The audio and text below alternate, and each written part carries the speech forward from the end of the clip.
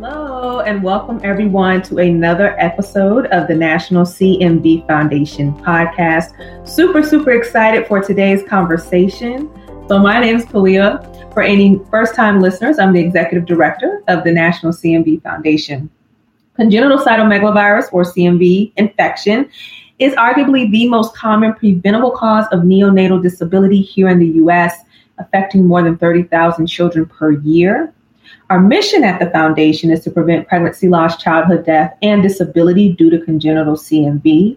We are super dedicated and passionate about educating women and families and people of childbearing age about congenital CMV. And we do this through several channels, but one of these spaces is this podcast that you're listening to today. And these podcast episodes really highlight advocacy, education, industry, and scientific advances in the CMV space overall. We talk about a plethora of different topics, and today will be no different. And we do this in hopes of bringing congenital CMV to the forefront of the conversation. This podcast is proudly brought to you by one of our key partners, Moderna. And today we have the privilege of having a great conversation as we are on the cusp of late onset hearing loss. And we have a super guest with us today. But before jumping into who our guest is, I would be totally wrong not to introduce my great co-host today. That is Amanda Devereaux, the Program Director for the National CMV Foundation, who is key to all of our programming. We work very well together. So thank you, Amanda, for joining me today. Excited to be a part of this. Happy late onset hearing loss awareness week, Clea. Yes, thank you so much. I think that's what I was trying to say. I knew I was missing the A. So thanks, Amanda, for that. So we have a wonderful guest with us today, Tammy Hoffman. And so Tammy, we'll just jump right on in. If you would just share with our listeners a little bit about your CMV experience journey and its relationship to late onset hearing loss. Yeah, this is Tammy Hoffman. Thanks so much for letting me join you today. What a neat experience.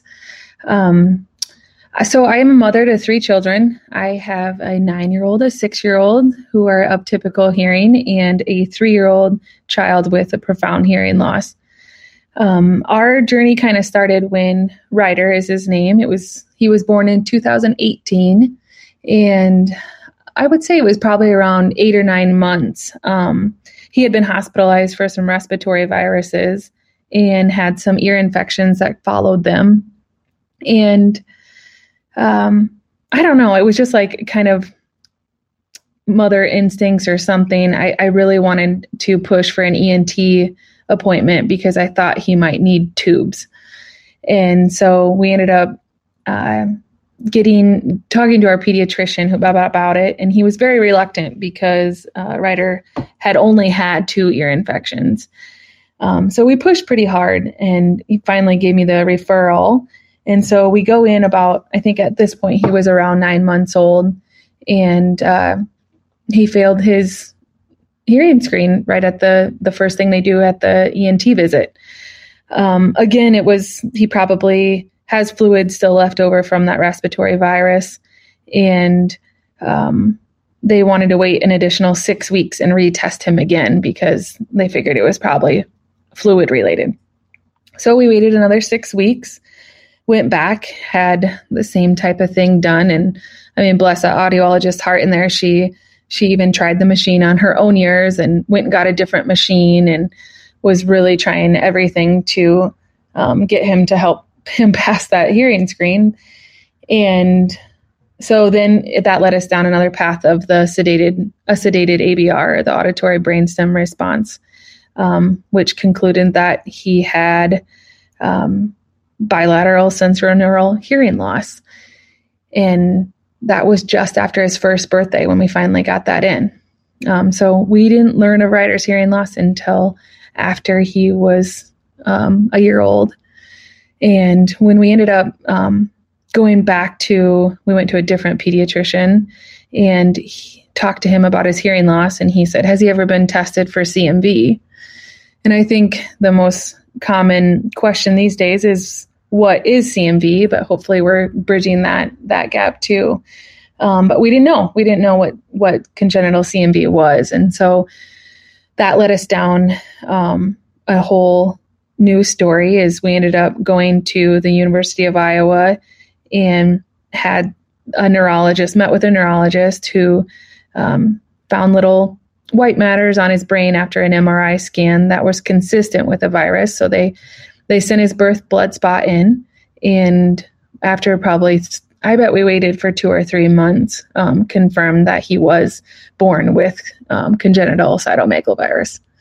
So we knew that the hearing loss at that point was due to his CMV diagnosis. So to clarify for our audience, this would be a case of late onset hearing loss because it was identified after birth, but before kindergarten. So I know, and I know Tammy, full disclosure. So I know a little bit about Ryder's story, and I know you have had concerns actually even kind of since he was born that maybe he didn't really pass that newborn hearing screening. But yes. But either way, the hearing loss was not confirmed until later. And so I'm wondering, just before we get into kind of what this really means for your life and your family, where you think that the missed opportunities were, and maybe what you think could be done differently or should be done differently, and how maybe that might have changed your story a little. Yeah, I mean, in hindsight, I kind of started that story from 8 to 9 months old because that's where it felt like it started for us. But knowing what we know now, Ryder did refer on both sides on his newborn hearing screen. And, hearing loss was not on my radar. As a mom with 2 kiddos that had typical hearing, when the nurse said, "Oh, it's probably fluid," I really didn't think twice about it. But so he did refer on both sides on his first screen, and the nurse took him back probably an hour later and said, he still must have some fluid in there because he did refer on both sides again. So we'll try it again in the morning. And so on the morning of our discharge day, she, took his little card out and wheeled him out, and then came back in and said, "He passed." And, we kind of were like, whoo, and yay, celebrated a little bit and felt such a relief that he had passed. And honestly, from that moment on, I didn't give it another thought. It wasn't until we started questioning the hearing loss at 9 months old, or I guess it was more, it was probably about 9 months old when we were worried that he might have hearing loss, that I thought about that again and thought he did refer on both sides at birth. And so, I mean, when thinking about it all now, like if I would have known what CMV was at the day he was born, I think, I want to think that I would have thought that, right? Like, or at least gone back at a month old, and test his hearing again so that we could have had an earlier intervention. I mean, he could have had a hearing aid at a month or at 2 months old, had we kind of kept on that. But, not due to not knowing that, he wasn't aided until he was 13 months old. And of course, with CMV, I don't know if he would have been a candidate for the antivirals or not, but, we missed that window. We definitely missed that window. With not knowing until he was over a year old.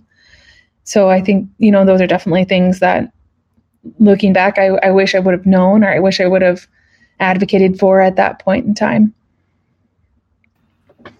No, that is like truly heartbreaking to hear. And I think it's the story of, unfortunately, more than one family, obviously. And we wanted to spend some time also chatting about now, air quotes, your new normal. You said something pivotal a while back, and that was that, having 2 typical hearing kids, late onset hearing loss in general was not on your radar. So now that Ryder's here and it's a gift and a blessing and it is on your radar, what does a typical day look like in your life with caring for Ryder? I mean, it's changed our whole life. It really has. I mean, our entire family, we do things differently, and we think about Ryder's speech and language development every single day. My older girls now they're 9 and 6, and they have taken such a supportive role. They know the importance of getting Ryder immersed in language, and the typical days generally are talking. We talk a lot because we want Ryder to have access to all the words we can possibly give him. So, I mean, it can be like, oh, you want a glass of milk? Well, let me open the fridge. Let's get the milk out. Oh, give me your cup. We got to put the lid on your cup. I mean, so it sounds simple enough, but we go to bed exhausted because we have to talk with him quite a bit. So that's kind of a typical day. We do speech therapy twice a week, and then he also sees a teacher of the deaf once a week as well. We drive an hour and 45 minutes one way so that we can get specific auditory verbal therapy for Ryder, which is the therapy, the therapy that is the best kind of therapy, I guess, when you want a speech and language development or a listening and spoken language. And so we drive an hour and 45 minutes one way. So it takes a whole day because he has an hour-long therapy and then the drive home. And when I pick the girls up from school, they'll be like, how was therapy today? And they'll ask what we worked on. And then they work with him on it because they see his progress just by learning and listening from them too. And they love it. They love it when they're the one that can get him to do something for the first time. So they take such pride in being such a support system for him too. So it's truly a family affair. My parents, his grandma and grandpa, go with to most of his therapy sessions too. So it's been an educational thing for them to learn about the deaf and hard of hearing world and to learn about everything that goes into developing that listening and spoken language, and that it's not an easy task, and he is going to have trouble understanding for the majority of his life. So it has been a journey for us all, and we've learned a lot. Yeah, a journey indeed. But I love hearing how supportive his sisters are. Like, that just warms my heart. I would love to see just how supportive. Yeah, absolutely. Definitely. It's a whole family affair, isn't it, Tammy? So I can definitely understand that. I'm wondering, what were some of the signs that you noticed? I know you said that he had been having ear infections and things like that. Were there any other things that you noticed before about that 9-month mark that made you think, I wonder if he's hearing everything that in his environment? Honestly, the hearing loss was never something I suspected. He tugged at his ears a lot, and I constantly thought he must have another ear infection. But I could, sometimes I'd take him in and they'd be like, his ears look great. But he also did this, and I'm not necessarily saying this is like a symptom or something to look for, but he'd bang his head with his with an open hand, almost like he was popping his ears, if you can kind of visualize that. He did that frequently. And so again, I chalked it up to he must, it must sound funny and he must be having ear infections. So I constantly thought he had something going on with his ears.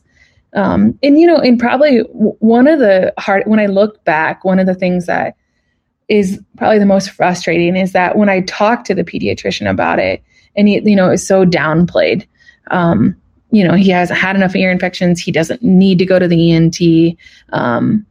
And it honestly wasn't until I took him to get his ears checked and he said his ears looked great. And I said, I still want a referral to an ENT. And he said, maybe after another ear infection, I'll do the referral to an ENT. And he looked at his ears again and he kind of scraped his ear canal or something. And Ryder started screaming and was just absolutely ballistic. And I was like, something's going on with his ears. And he finally, that's when he gave me the referral. Like, I really had to push for it. And, I think back on that and I think, gosh, what if I would have just rolled with that, and when would I have figured out that he wasn't hearing? Because, what would he have been 3 and still not talking, that I still didn't know? So yeah, I mean, that parent advocacy and just going with your maternal or paternal instincts, I think is just so critical. Oh yeah. The mama instinct, right? That has helped many a family and many a kiddo in a lot of these situations. It's something unspoken, and we have to really, sometimes push hard to get what we need for our kids. Absolutely. You said a lot, and you mentioned, had you not pushed, when would you have found out? Those are really key questions for folks to think about and think through. And so then my question for you is, what advice would you give to other families trying to navigate the onset hearing loss phase? Yeah, I think, kind of going back to like, go with your gut. I mean, if something feels off to you, like go with your gut on it. And it's okay to go to a different pediatrician, or it's okay to go see a different ENT, or, get multiple opinions and educate yourself so that, you're going into those appointments knowledgeable. I think right off the bat, when we had our first sedated ABR, the auditory brainstem response, I had no idea, like, when they told us the results of that, like, I had absolutely no idea what they were saying. They started talking about auditory neuropathy and all kinds of words that I just had never heard of. So I think, reading a lot even before those things take place is helpful, so that you're going in feeling just a little bit more knowledgeable about what they might say to you too. I think another piece of advice that I wish I would have had is the guilt, especially with that late onset, is, even though in Ryder's situation, I still feel like we caught it pretty early, but we could have caught it at birth. And, we could have had an early intervention or, the opportunity of the antivirals. And so, you sit with some guilt, and obviously there's nothing I can do about it now. Right. But in hindsight, that's what you kind of live with. And I guess advice to parents on that is don't do that to yourself, because is all you can do is move forward from here. And even though it's not my fault, and it's not something that I can change about the past, it just does nothing to hold on to that guilt. So I would definitely encourage parents to try to move past that and not hold that in. No, that is great advice. And in addition to that advice, do you have any go-to resources? Certainly other parents. There's no one you can relate better to than other parents that have walked that same path. And that's first and foremost the best. When you can sit down with a mama that understands exactly what you're going through, it's just the second to none there. But also there's lots of good professional resources. I know, like Hands and Voices. We have an Ask Resource Center here that really helped with the IEP planning and making sure that I had asked all the right questions with that and had the resources I needed walking into that meeting. AG Bell, the EDDI program, the Early Hearing Detection Intervention, of course, the National CMV Foundation. There's oodles of good information there, and also, of course, your local area agencies or education agencies too, and getting that early access if that's the age range that you're in. Thank you so much, Tammy, for sharing your experience. I know that, like you said, this isn't something that's really on parents' radars, and a lot of times parents think if my kiddo passes their hearing screening at birth, we're in the clear, but unfortunately that's not really the case, especially with kiddos with CMV. So Thanks so much for sharing your story. I know that it will help others who don't know about this or who maybe are dealing with something similar. So thank you so much. Yeah, Tammy, thank you so much for your time, sharing your family story with us. We really appreciate this. And to all our listeners, you can certainly stay abreast of National CMV Foundation articles, podcast episodes, research updates, programming on our website, nationalcmv.org. And until our next podcast episode, remember to inform, engage, and advocate.